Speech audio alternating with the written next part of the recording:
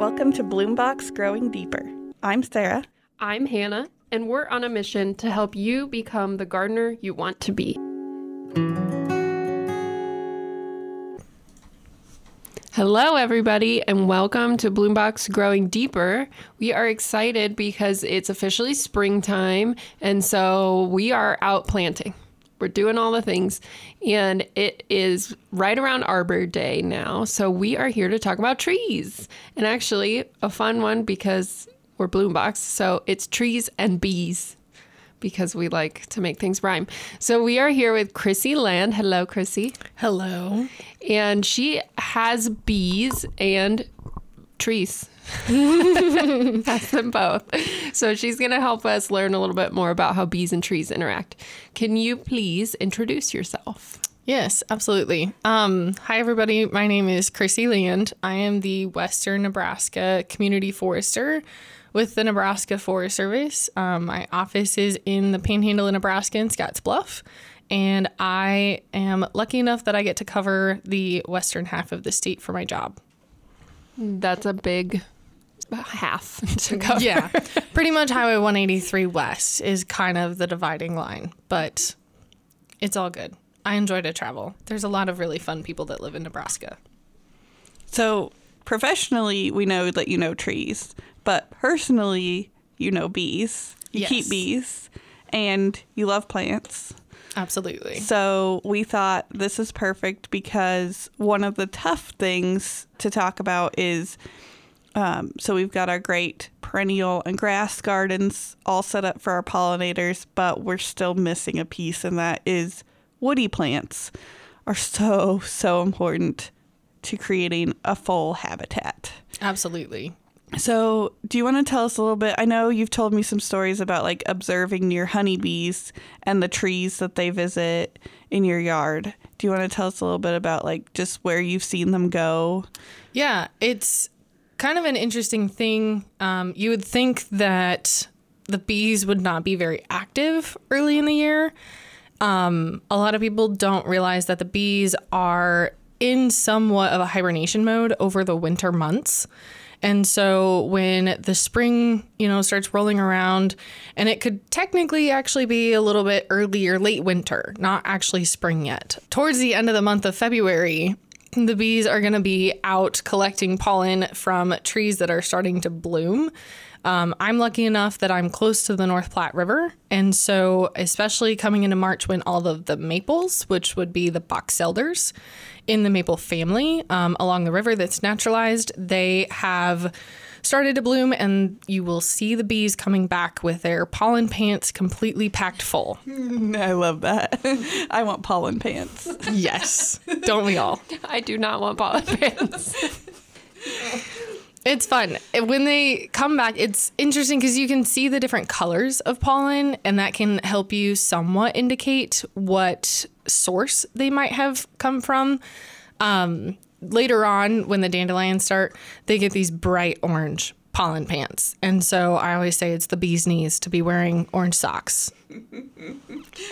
Well, that we can get orange socks. We can do that. I get honey from you, and I can tell I can't tell. I don't know what the flowers are, but I see the difference when you bring me honey. Sometimes it's really dark, and sometimes it's really light. Yeah, and that's all goes back to the source of it and the timing of the year. Some beekeepers are very adamant about taking honey off after, certain blooms. So that way, if you wanted dandelion honey, you would make sure that you pull frames after they harvested all of the pollen and nectar from the dandelions to get a dandelion base or primary tasting of that honey. I am a beekeeper that waits until the end of the season, and I collect all of my honey at once. And so I have a lot of alfalfa around me. And then with the river, there's also a lot of naturalized areas. Thistle is actually one of them that they pull a lot from. And whether it's a good thing or not, there are a few pockets of a lot of thistle within close proximity. The bees are going to fly roughly a mile to a mile and a half. They will fly up to 3 miles for food to collect pollen and nectar, but for the most part, they're going to stay within that mile area. And so within the mile from me, I've got the river and I've got a lot of alfalfa. And of course, the thing though that we found this last year with the alfalfa is that it can bloom, but if there's no moisture, there's no nectar. And so if the farmer is not irrigating the alfalfa around the time that the alfalfa is going to be pushing blooms, it's not going to have very much nectar. And the bees need a lot of nectar. And so most of the time by the end of the season, I have a lot of sunflower. I have a lot of, it's probably like 90% alfalfa, because by the time you get to the fall, the bees have probably already eaten or used up the food source that they stocked in the spring. So when they're getting all that dandelion honey, there might be some dandelion cells that they don't get to that gets mixed in at the end. But that's why my honey is very, very deep in the floral taste. Like you can tell that there are a lot of different ones.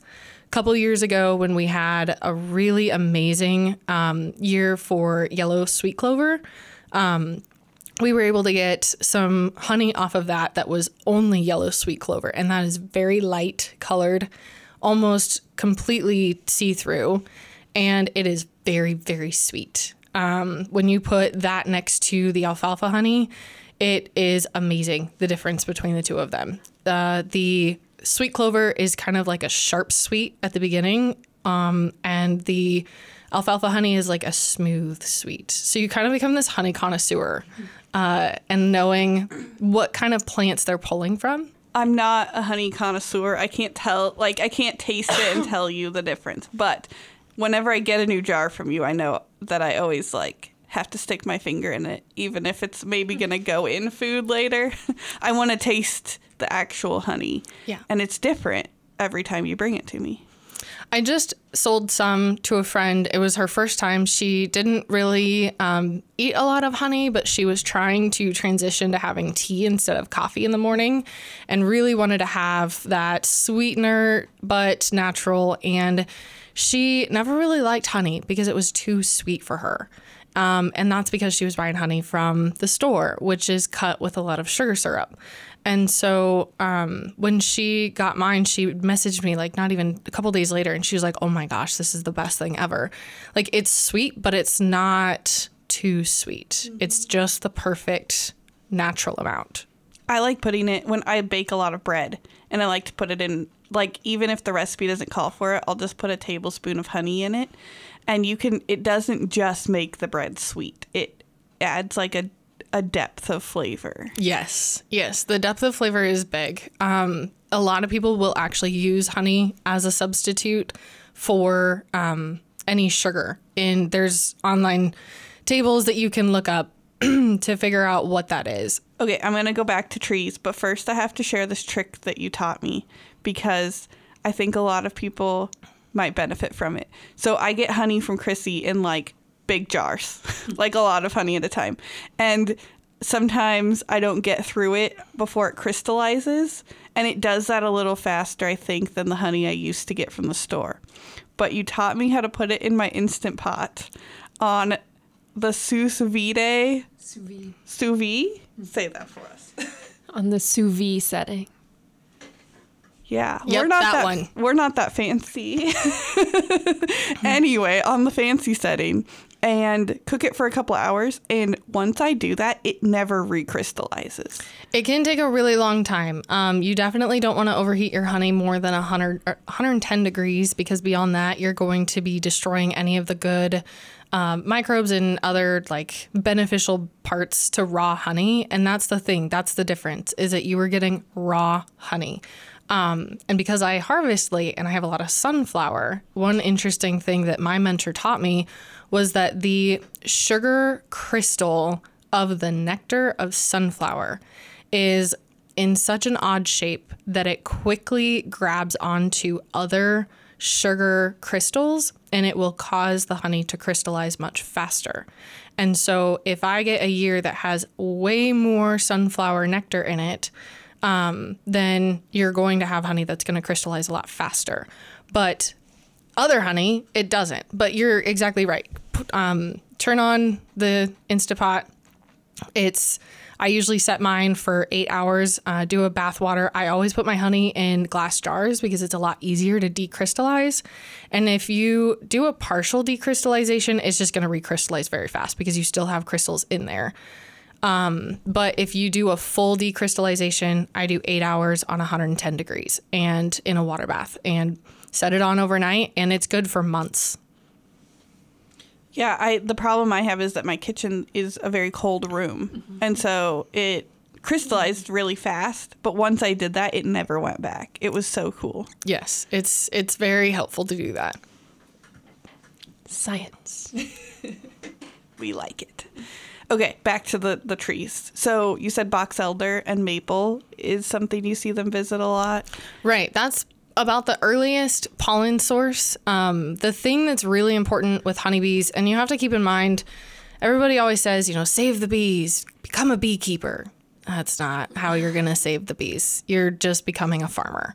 You are having a livestock for a byproduct, just like if you had a milk cow and you were getting milk.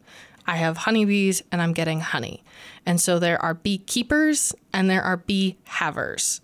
And so a beekeeper is going to actually look into and learn all of the complexities of keeping honeybees. A bee haver is just going to go get a hive and let them sit there and not do anything with them, which is absolutely not what we want to do. But as far as the trees go, the reason why it's important to be a beekeeper is to understand that early spring, they need way more pollen than they do nectar. They're still collecting water all winter long. They have their honey stored for their food source for the adults. But in the spring is when the queen is going to start laying, and they have to have that pollen to make bee bread to feed the larva. And so in the spring, they're really after a lot of pollen. And so as soon as those trees start blooming, they are out there collecting as much pollen as they possibly can. And box elder, for me, being close to the river, and being so naturalized, the other one is elm. A lot of people don't realize that both maple, it's all maples, and box elder, obviously, we know is in the maple family. And so those are some really critical early season kind of jump starts. Those are the trees that we need to be able to help. And the thing is it's not just the honeybees that are using this. You have to keep in mind that we do have a lot of other native bees that are going to start emerging, and they will be in the mode of, I need to reproduce. And usually, most commonly, their young are all going to be eating pollen of some kind. Yeah, it's a really good point to make that, we talk about saving the bees, and when we talk about that, we're talking about the native bees, the native pollinators. Honeybees they're livestock because we're getting something, and they're not native here. We brought them here so that we could have honey. But because they're livestock, we know them very intimately, and they are in larger groups so we can see them. Right. And observe them. But they're good indicators of what's happening with the native population too. We might see the honeybees more because our native species are more individualistic. There may be a couple of them at a time, but we can see what's happening with the honeybees. Exactly. There's a lot of diversity with the natives and the way that they rear their young or raise their young. And so, like you said, with the honeybees, we're constantly monitoring them because we are beekeepers. We are not bee havers.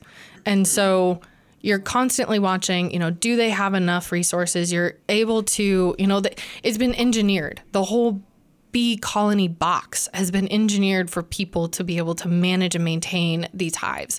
But as an indicator, you're exactly right. In my own personal garden, I always watch. I do put up some bee hotels, and I had learned that it is very poor practice to keep those up for long term. Really, they are only meant for a 1-year use, if not a maximum 2-year use, because one of the biggest issues, or I guess pests that we have, even for our native bees, is mites. The bees can get mites. And so if you are leaving your hotels constantly, it's just creating a mite hotel, essentially. And so you want to be able to switch those out. One of the things that I learned that is so fantastic, and I'm starting to do this way more, is stealing all of the sunflower in the fall when it dries out, and then the bees will actually eat out the foam in the middle, and so they will create their own essentially laying tunnels that they want. And so all you have to do is just get a box, hang it up on the fence, and put a bunch of those 6-inch long sections of sunflower of different sizes and shapes. I will say that I see way more often about the 1/4 inch on my bee hotels, used way more often than the others. But I am constantly watching. I do have essentially a bloom box in my yard, and I'm always looking to see what kind of native insects. And it's not just the bees, it's also the wasps. I am so excited whenever I see all these different types of thread-waisted wasps, but they're all individual.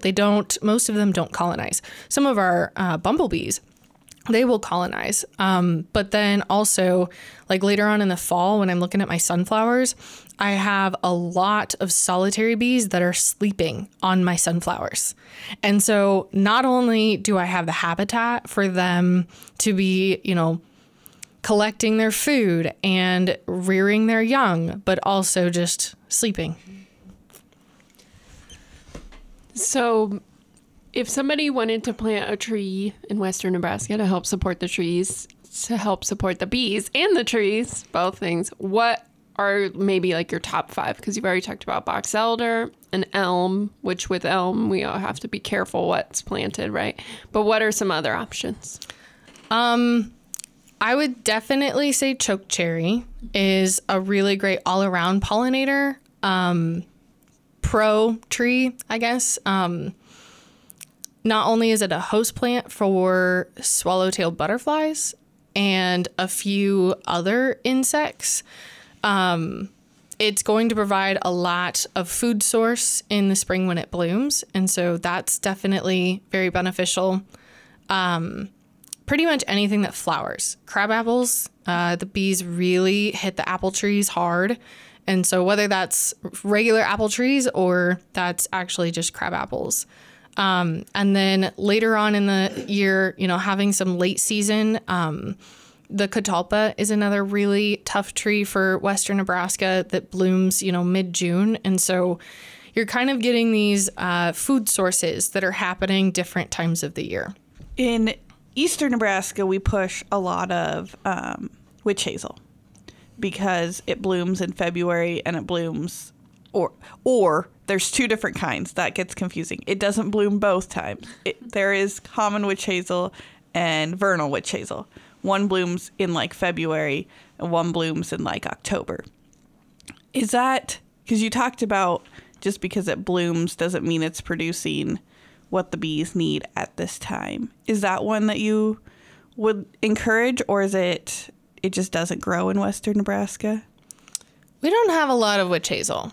I would say an alternate would be currant. If you could put in a lot of currant, that's definitely one. And then cotoneaster is the other one that you could consider. They both provide, I know I have cotoneaster right next to my honeybees, and they go bonkers, which is great because then later on, the chickens get to eat all of the little fruits that come off the cotoneasters. That was a fantastic way to talk about the fact that even if a tree produces something, it's okay.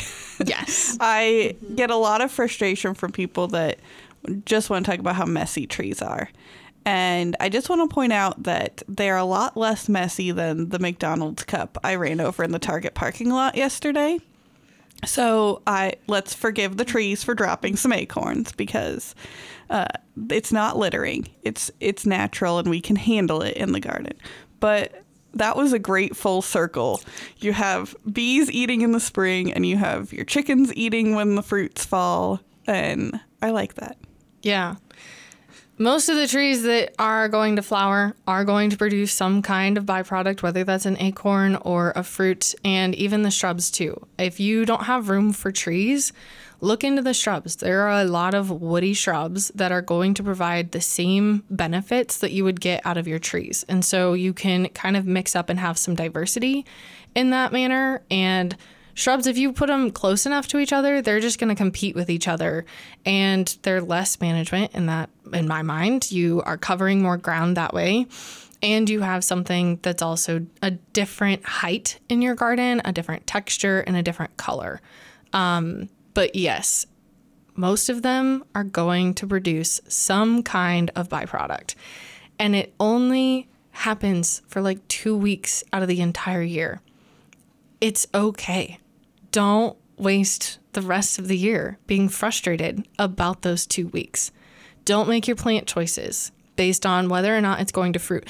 I will say, however, when you are picking out crab apples, definitely look for the cultivars that are persistent fruiting, which essentially means that they're going to hold on to their fruit all the way into the winter, which basically hangs them on the tree longer for the birds to get at them and for the other wildlife to get at them, but they're not going to drop until essentially you're done mowing. And so you don't have to worry as much if you are really particular about having fruit in your lawn. Plus, if those fruits hang on long enough, they ferment, and then you get to watch the drunk squirrels. And that's just fun. Our backyard crab apple is like that, and we definitely have some party squirrels that show up, and it is funny. That is fantastic. I love it. So some woodies that we talk a lot about in eastern Nebraska, and I'm wondering if it's similar in western, because I'm just not as familiar, are like service berries are very popular right now. And then, of course, all types of viburnum. And I know that they're really important for birds. Do bees get a lot of benefits from those as well? Absolutely. Service berries, one of them I should have said earlier. That's a huge, again, they are going, basically anything that's going to provide some kind of fruit for the birds, more than likely is going to provide some sort of food source, whether it be nectar or pollen, even the viburnum. Viburnum is really good too.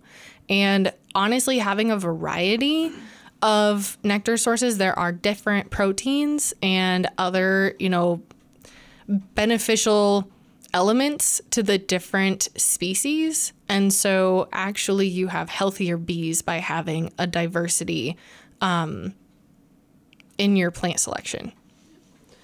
So yeah, I didn't have room for any more big trees around my pollinator garden, so I planted a service berry. So I think it's a good option if you do want to include a woody of some sort, but don't have room for like a large shade tree, or you're worried that then your garden's going to eventually get shaded out at some point. Yeah. And everybody, of course, knows butterfly bush. That's one. They have a buzz series that only gets about 3 feet tall and 3 feet wide, which is really fantastic. And I thought there was some controversy with that one over whether it was just like junk food for our pollinators. I never know. Sometimes there's it feels like vying for power in the pollinator plant world between the natives and non-natives, and so sometimes I don't know whether to believe that or not. Have you heard any of that drama about butterfly bush? A food source is a food source. I mean, I don't know. If I only ate cheeseburgers for a week, I probably wouldn't be as good. I mean, if you have a garden that is 100% and only that, then yes, we would definitely have some problems. But if we're going down the food strip and we've got cheeseburgers and spaghetti and all these other things to choose from, same thing with the plants. I mean, if you've got, a couple of butterfly bush, you've got catmint, you've got all these other things, and then you add in your trees and your shrubs. You've got a variety of things, and also keeping in mind like the bloom time. Butterfly bush is blooming kind of midsummer, late summer, in the time when the bees are very, very active. And so they are burning through sugar fast. And so they are collecting a lot of nectar. Like I was saying earlier, they collect a lot more pollen in the spring. but they're still collecting. They still have to feed the adult bees, and so they still have to make honey. But then as the season goes on, they're almost collecting equal amounts of pollen and nectar. And then toward the end of the year, when they are getting to a point that they're going to stop raising more bees, then they are going to be focused a lot on nectar, so that way they can stock up the pantry with a lot of honey to make it through the winter. I think that's a really good way to think about it, because I try to encourage people that just because you want to plant pollinator habitat, it doesn't mean you can not have anything that's not perfect in your yard. And it's the same way we talk about humans eating. Just because you want to be a healthy person doesn't mean you can never have anything that doesn't fit that bill. And so we can't always create great urban habitat without turning to some things that aren't necessarily native or aren't necessarily perfect. And I would think that if you're talking about urban habitat, that travel distance becomes really important. That bees need to be capable of moving from one garden to the other. And if butterfly bush gives them that sugar rush that gets them to the next food source, then that seems beneficial to me. Exactly. I would completely agree. When you're talking about urban and the distance between gardens, that is critical. And if you think about how we as humans, we talk about food deserts all the time, where essentially you have so many miles before the nearest grocery store.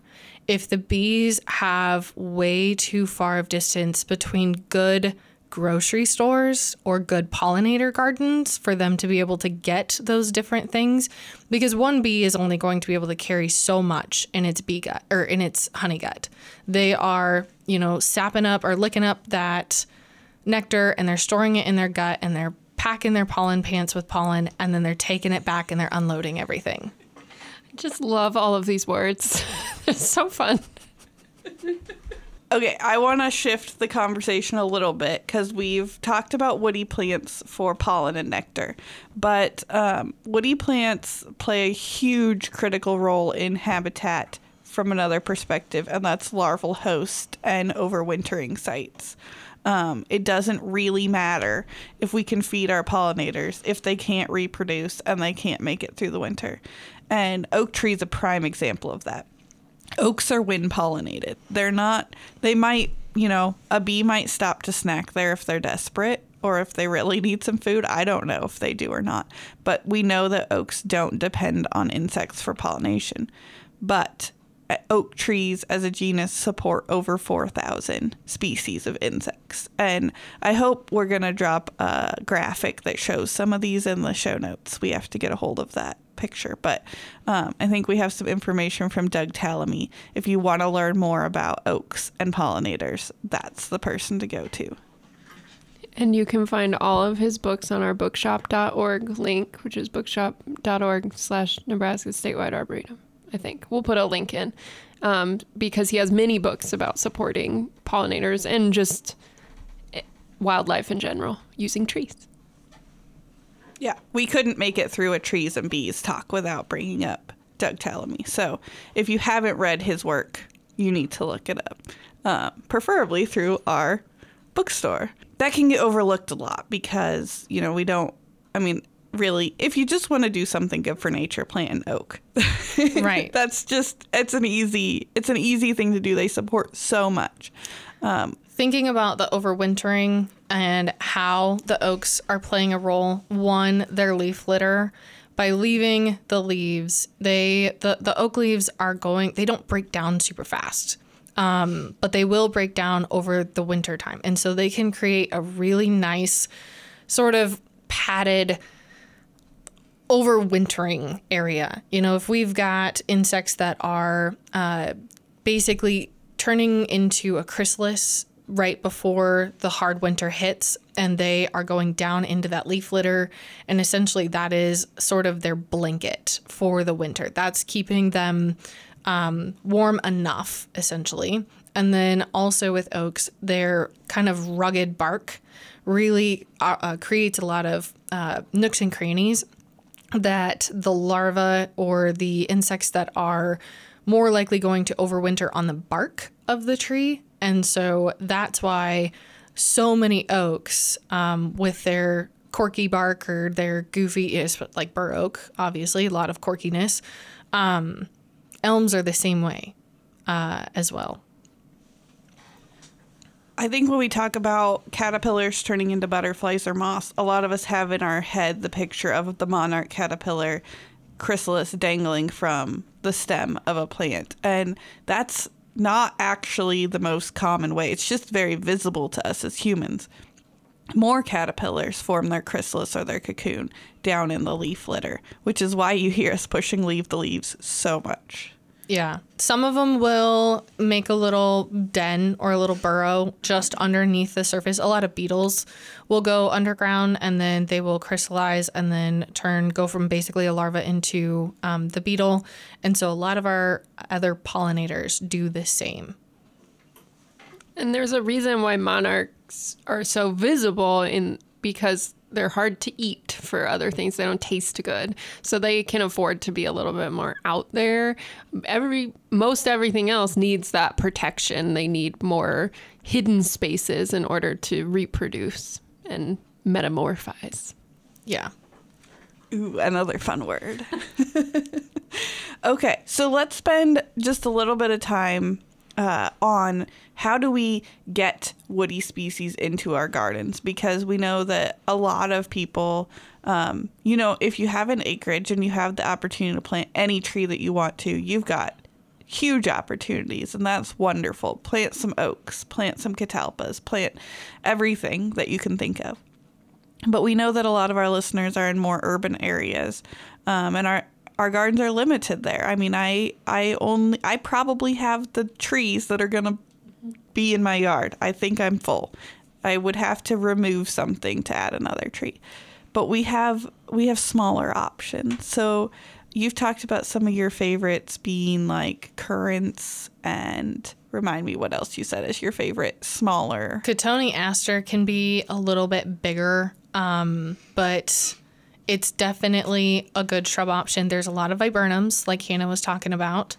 And then there are some smaller varieties of like serviceberry. But I would say that I think currant is probably one of my favorites. And Hannah, I know you have a lot of favorites because you've thought this through with your small shady yard. Yes, I'm in the same spot where my yard is kind of full. I did have to remove a tree, so I planted 2 more. So I had a little bit of room. I did try to plant an oak, and it actually failed. So I know, right? That was on me. That was total planting error, I'm pretty sure.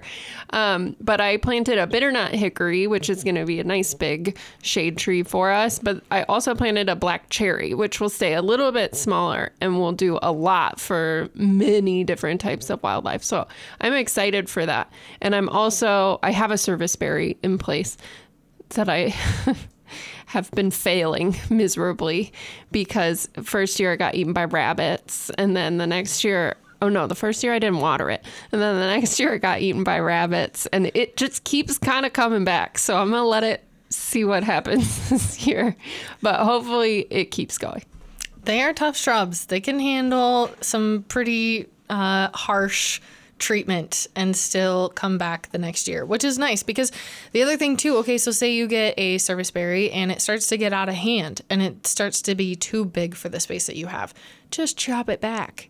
Cut it down to like 12 inches and let it grow again each year. I keep hearing this from all kinds of tree people, like, just cut it basically down. And you have much more confidence in the tree than I do. Well, your rabbits already did it for you. So, I mean, this particular one has proven its desire to live. One of my really exciting shrubs that I added to my garden, and I know that it will potentially get big, but I am hoping that by putting some aggressive neighbors next to it, it will kind of keep it in check, is a silver buffalo berry, which is something that is a huge pollinator magnet. It's got gorgeous silvery texture or silvery color to it. It's got a fine leaf on it. Again, though, it's one of those that if it does get a little out of hand, I can just whack it back. I think kind of in line with that, and I hope my parents don't listen to this episode.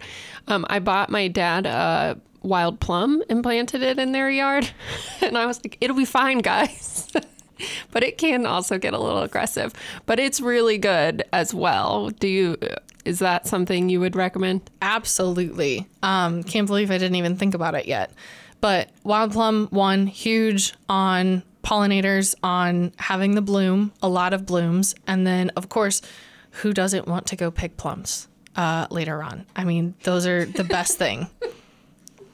I pointed at Sarah because she doesn't like plums. It's crazy. Oh, how are we even friends? I like the boring old grocery store plums, but for wild plums, I need them like made into a cake or something. Maybe you're just picking them at the wrong time. That's critical because if It's possible. and you are probably eating the skin, which is the worst thing. You want to like pick Okay, them. have you ever seen the size of a wild plum? They're like tiny. I don't got time to peel all these tiny little plums. Oh no, you just pop it in your mouth. You separate the skin from the fruit because you want to wait until the fruit is really soft and the outside of the plum has what we call a bloom on it, kind of like an egg has a bloom on it when they lay. When it starts to get kind of that foggy look on the outside and it's a really dark color underneath, then you kind of take your thumb and wipe the bloom off and it's soft to the touch. That is the perfect time to eat the plum. If you are not waiting long enough, it's going to be bitter and it's not going to be great. This might be my problem. I learn a lot about eating things from you because you're also the one who taught me I'm putting this in quotes, proper way to eat raspberries and blackberries. Yes. I hate getting the seed stuck in my teeth. No one ever told me this, and I just started doing it. You just squish it between the roof of your mouth and your tongue. You don't use your teeth when you eat blueberries and raspberries because if you use your teeth, you're going to get them all stuck in your in the cracks and crevices. And it's just annoying because then you're picking at your teeth forever. Like, I don't like popcorn because of that reason. This is a life hack that I feel like we should sell. Yeah. I'm telling you, she knows a lot of things about how to eat stuff. Although we might have to disagree. Popcorn is my favorite food in the world. Yeah. But I agree. It is annoying to then be like picking the shells out of your teeth forever. Okay. I think we got distracted. There was something else I wanted to bring up. New Jersey tea is not. So this is where like buffalo berry, I have huge plant envy over. That's a Western plant. That's what Right. you can have that I can't have. New Jersey tea is something I can have that you can't have. There's a lot more things that you can have that I can't have, but it is just like this little like 3 to 3.5 foot ball shrub that just it stays small on its own. It might get a little bigger than that in like a super happy condition, but it's not a big shrub. a Western alternate to that might be Apache plume. Yes. Apache plume stays a little bit smaller. It really wants to be dry, very dry, but it's going to max out about 3 feet tall. If it's really, really happy and you don't prune it ever, it might get to 4 feet. But for the most part, it blooms like crazy, all these white flowers all over it when it's happy. And then it pops out these little like truffula tree looking seed heads. And so the whole thing is just like fuzzy white. And so, it's like a clematis. What is the fancy word for a clematis seed head? I don't do fancy words. Anyways, You fixed our French. one of those. Just imagine a truffula tree, white, fuzzy, kind of like a dandelion head after it, turns white. Yeah. All over the shrub. I feel like that was a great comparison. New Jersey tea doesn't make puffs. It just makes seed pods. But those are like two very comparative shapes and sizes. New Jersey tea is covered in white flowers and covered in pollinators. And I use it sometimes in bloom box because even though it's a woody plant, it's the size and shape of a perennial. And you could manage it just like a perennial. You could cut it back every year. You just lose a lot of, I think you might lose some shape and longevity in that, stressing it like that. But you would also lose that larval host capability, that overwintering of things. One of the shrubs that we haven't talked about yet is the lilac. That's definitely a huge pollinator magnet. You can get them in all shapes, sizes, and colors. Mm-hmm. Just find the one that fits your space. Can you give us a quick primer on lilac management? Yeah. Hannah, you were talking about not wanting to cut things back. I have lilacs and I'm afraid to do anything to them. And so now they're not doing as well as they should. And I feel bad because the owner of my house previous to me brought them from her home in Kansas, and she loves these lilacs. And I know she looks at them and probably goes, oh, that girl, she's not taking care of my lilacs. So tell me how to get back in good graces. Okay, most critical thing. One, it sounds like you have the second type of lilac. So there are really truly two ways that lilacs grow. You have like the Japanese or the Miss Kim lilac, and the way that you know that is because there's only one stem coming out of the ground most of the time. And so if you have like a small little like meatball shaped lilac and there's like one stem coming out of the ground and maybe a couple small sprouts, you don't want to heavily prune them. You can do a reduction cut and take a third of the length off of the ends. But if you have the second type of lilac, which sounds like it, this is the most typical like farmstead lilac that you're going to get. There's going to be a lot of stems coming up out of the ground. They kind of creep and they throw stems all the time. And so what happens is as those stems age out, they become less productive. And so we use the third rule. If you have a stand that hasn't been touched in like 10 years or maybe even 5, you can go in and take a third of the oldest stems out this year. And then you are going to take a third of the height off of the rest of the stems that you leave. And you're going to do that once every 3 years. And so basically you take a third of the biggest stems out this year, the next third out next year, and then the third out the third year. That's a lot of thirds. Anyways, you want to have young, viable branches coming out. And the more you prune them, and if you do it progressively like that, you're going to get a lot of reactive growth, which is going to be young, and it's going to push some really productive young tissue, essentially. Okay, that was selfish just for me. Thank you. Yeah. When you cut those stems back, like 12, 18 inches, because sometimes even those stems will push from the sides on the latent buds that are just kind of sitting there dormant. But when you take the top of them off, it's going to send that chemical signal to push new growth. Thank you. Also because I want to make lilac syrup because it sounds amazing. Oh my. I love lilac syrup. I haven't had this. It's hook me up. From the flower. I mean, think about how a lilac smells. Yeah. And think about tasting that. Ooh. I don't know. I feel like it's something you either love or don't love. Yeah, it definitely is. I have thought about kind of guerrilla stealing some lilac flowers from campus because there's lilacs everywhere. Right, they have a huge lilac collection. Yeah, but I haven't done that yet. And so I will take care of my lilacs, and then I will make syrup, and I will give it to you. Okay, all right. Oh, number one critical rule about pruning lilacs.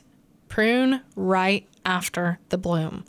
They bloom on last year's wood. And so all of them bloom in the spring. And then right after that bloom is done, that's when you want to prune. Because then over the summer, that plant is growing or developing the blooms for the next spring. So if you if you prune early spring before it blooms, you're cutting the blooms off. You're cutting those flower buds off, essentially. So you want to make sure that as soon as it's done blooming, and you don't want to prune late fall either, because again, you're cutting the flower buds off. So always right after. And that's a general rule of thumb that you can use for most flowering plants, just to know that you're not cutting that flower bud off. And you don't have to look into the science of, does it bloom on first year wood or second year wood or this year or last year? What is it? Just bloom, cut, let it grow. I have one last real quick thing to talk about with shrubs, and then we're going to wrap up for today. But we're usually pretty forgiving of cultivars when we talk about choosing plants. When it comes to woody plants, there's one thing to kind of watch for, and that is like the fruitless cultivars. If it's fruitless, it's useless. Right. It's probably not going to bloom. They selected a male. They tissue cultured it. Essentially, they cut off a cutting and they gave it a new root system. And they said, here you go. We know that this one doesn't provide or produce any fruit, which means it's not going to produce any flowers. Right. That's why we discourage like cottonless cottonwoods. Amen. Cottonless cottonwoods. Oh, gosh. You're going to get me on this really fast. Here's the problem. They selected the cottonless cottonwood for one reason, and that's for its not making cotton. They ignored all the other genetics. And so they have terrible branching structure. They fall apart fast. Those were not the genetics that they were paying attention to when they were selecting cottonless cottonwoods. And so they grow fast, they die young, and they fall apart. They're not worth it. That was harsh. Okay. But I agree. It's just there are times and places, like when we talk about the thornless honey locust, and we talk about what's that Kentucky coffee tree you're always using? Kentucky coffee tree. Yeah. That is a tree that surprisingly blooms a lot. And so you do not want the podless version. Same thing with honey locusts, because if you actually pay attention to them, Kentucky coffee tree, most of the time you miss the bloom because it blooms after the leaves are on, and they're huge racemes. And if you ever stand under a Kentucky coffee tree while it's blooming, it is buzzing like crazy. I had never seen the flowers until you showed me, but they're neat. They're just not what you would see looking at it from 20 feet away. Right. They definitely aren't like a big pop showy color, but they are big. If you catch it just in time, and honestly, I can only catch it because I'm walking under one and it's buzzing. And I'm like, okay, hold on. Where do I need to be looking? Where are they at? What are they on? I need one. And we're not saying there's never a place for those. When we start to talk about like downtowns and parking lots and stuff, we can have a different conversation about those. But if your goal is pollinators and you plant something that doesn't produce fruit, then they messed with the whole reproductive capabilities of that plant, which is what our bees are relying on for food. Absolutely. All right. Well, thank you, Chrissy, for talking to us about bees and trees and many other things. We appreciate it. Are you ready to talk about this time we're going to do tree of the week, trees that are on our minds, because it's around Arbor Day and this is all about trees. So Sarah, would you like to go first? Yes, I can. My tree, I really can't remember if I've done this one before, so I'm sorry. It's going to be sycamore. They're just my favorite tree. Even in the winter, they're just majestic. They're huge, and their peely bark that leaves the white underbark showing is just gorgeous. And then the little balls they make that hang on through the winter, and their gigantic leaves that look like dinosaur footprints. I just love sycamores. I love everything about them, except the fact that they don't fit in my yard. Yeah, sycamores take up a lot of space. What tree is on your mind, Chrissy? I'm going to go back to the box elder. It's a very underused tree in the landscape, or at least in recent years. It hasn't been planted as much. There's the new cultivar, Sensation box elder. I'm not a fan of it. It burns up in western Nebraska in our hot summers. But one, it's an early pollinator food source because it's in the maple family. Two, it can become a really fantastic dense shade tree. And it's not monstrous like the sycamore, but it's also not little like a small crabapple. And I think it kind of looks like it has a bad hair day, but it's a really cool texture. And it's not only beneficial for the insects, but it also, like I said, it brings that different element. It brings a different color to your landscape and a different texture to your landscape. And it can be grown all the way across the state. Just go get one off the river. Same with cottonwoods. If you want a cottonwood, just dig one up. Yeah.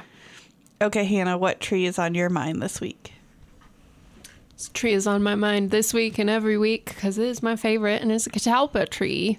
They're gorgeous. I just love, especially, I think they look good year round. Same with all these other trees, because the blooms are gorgeous in the early spring. You definitely notice them. They are big white flowers, and they do litter the sidewalks a bit, but I don't really care. And then the leaves are huge heart-shaped leaves, so they're very easy to identify.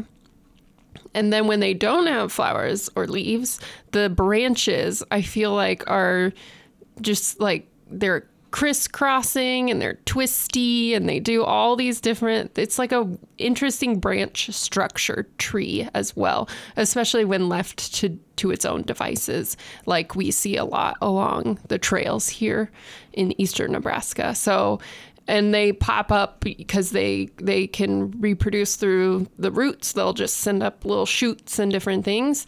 So I guess not really reproduction, but you can correct me if you want, Chrissy, whatever that's called. And so you often see like groves of these together, and you can see them everywhere. And I just think they're pretty and fun. I really love how their character, after the leaves have fallen, some of the seed pods are still on the tree. And so, like you said, you've got this really gnarly, twisted growth that's really bulky, thick twigs. And then you've got these like kind of, I don't know, like Edward Scissorhand things hanging down like, yeah, they're perfect for Halloween trees. Yes. That's for sure. All right. Well, thank you, everybody, for listening. Please feel free to send us your questions. We're in the thick of gardening season, so send those questions in so we can help you out. And maybe we'll do a couple of question-only episodes. You can do that via our email or through our SpeakPipe link. All of that you can find in the show notes. Don't forget to rate and review us everywhere you're listening. It helps us reach new people, so please do that. And Bloombox and Bloombox Growing Deeper are both programs of the Nebraska Statewide Arboretum.